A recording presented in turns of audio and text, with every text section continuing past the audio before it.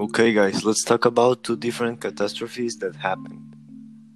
Yes, they may seem like two completely different things, but they actually have a lot in common. These two catastrophes are actually very recent. The pandemic in which we are living right now, Covid-19, and the other one is something that really affected Mexico City, which is the earthquake of 2017. Let's talk about COVID-19. Covid-19, as you know, is an infectious disease caused by a newly discovered type of coronavirus. And this virus is mainly transmitted through droplets generated when a person coughs, sneezes, or exhales. Let's not forget about the earthquake in Mexico City. You're right, the earthquake of 2017 in Mexico City was a natural catastrophe that destroyed over 44 buildings, killed nearly 369 people, and injured around 6,000. This earthquake was active just for around 1 minute and a half, according to the seismic installations of Mexico. Well, these are both catastrophes and have a lot of similar things, but of course they have some differences.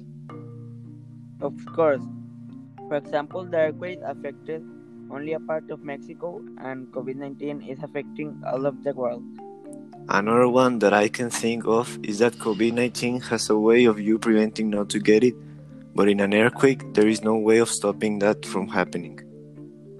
These catastrophes are both terrible, and I do remember that when the earthquake happened, people started helping by going to the streets and working together. Yes, and as you know, the way of helping ourselves out in this pandemic is by staying home and social distancing, so it is the complete opposite. Even though these were both very different catastrophes, they both as well have some similarities. For example, the coronavirus had a lot of people killed, as well as the earthquake. Yes, they also had a huge impact on the economy. These two situations were very unforeseen, and we were both caught by surprise because of them. And let's not forget, both these catastrophes affect Mexico. The coronavirus partly, as well as the earthquake. Although, one thing that is really important is that we can prevent COVID-19 to impact us like it is right now. But an earthquake, it can happen in the future again. So, as we have seen, there are a lot of ways to compare these catastrophes.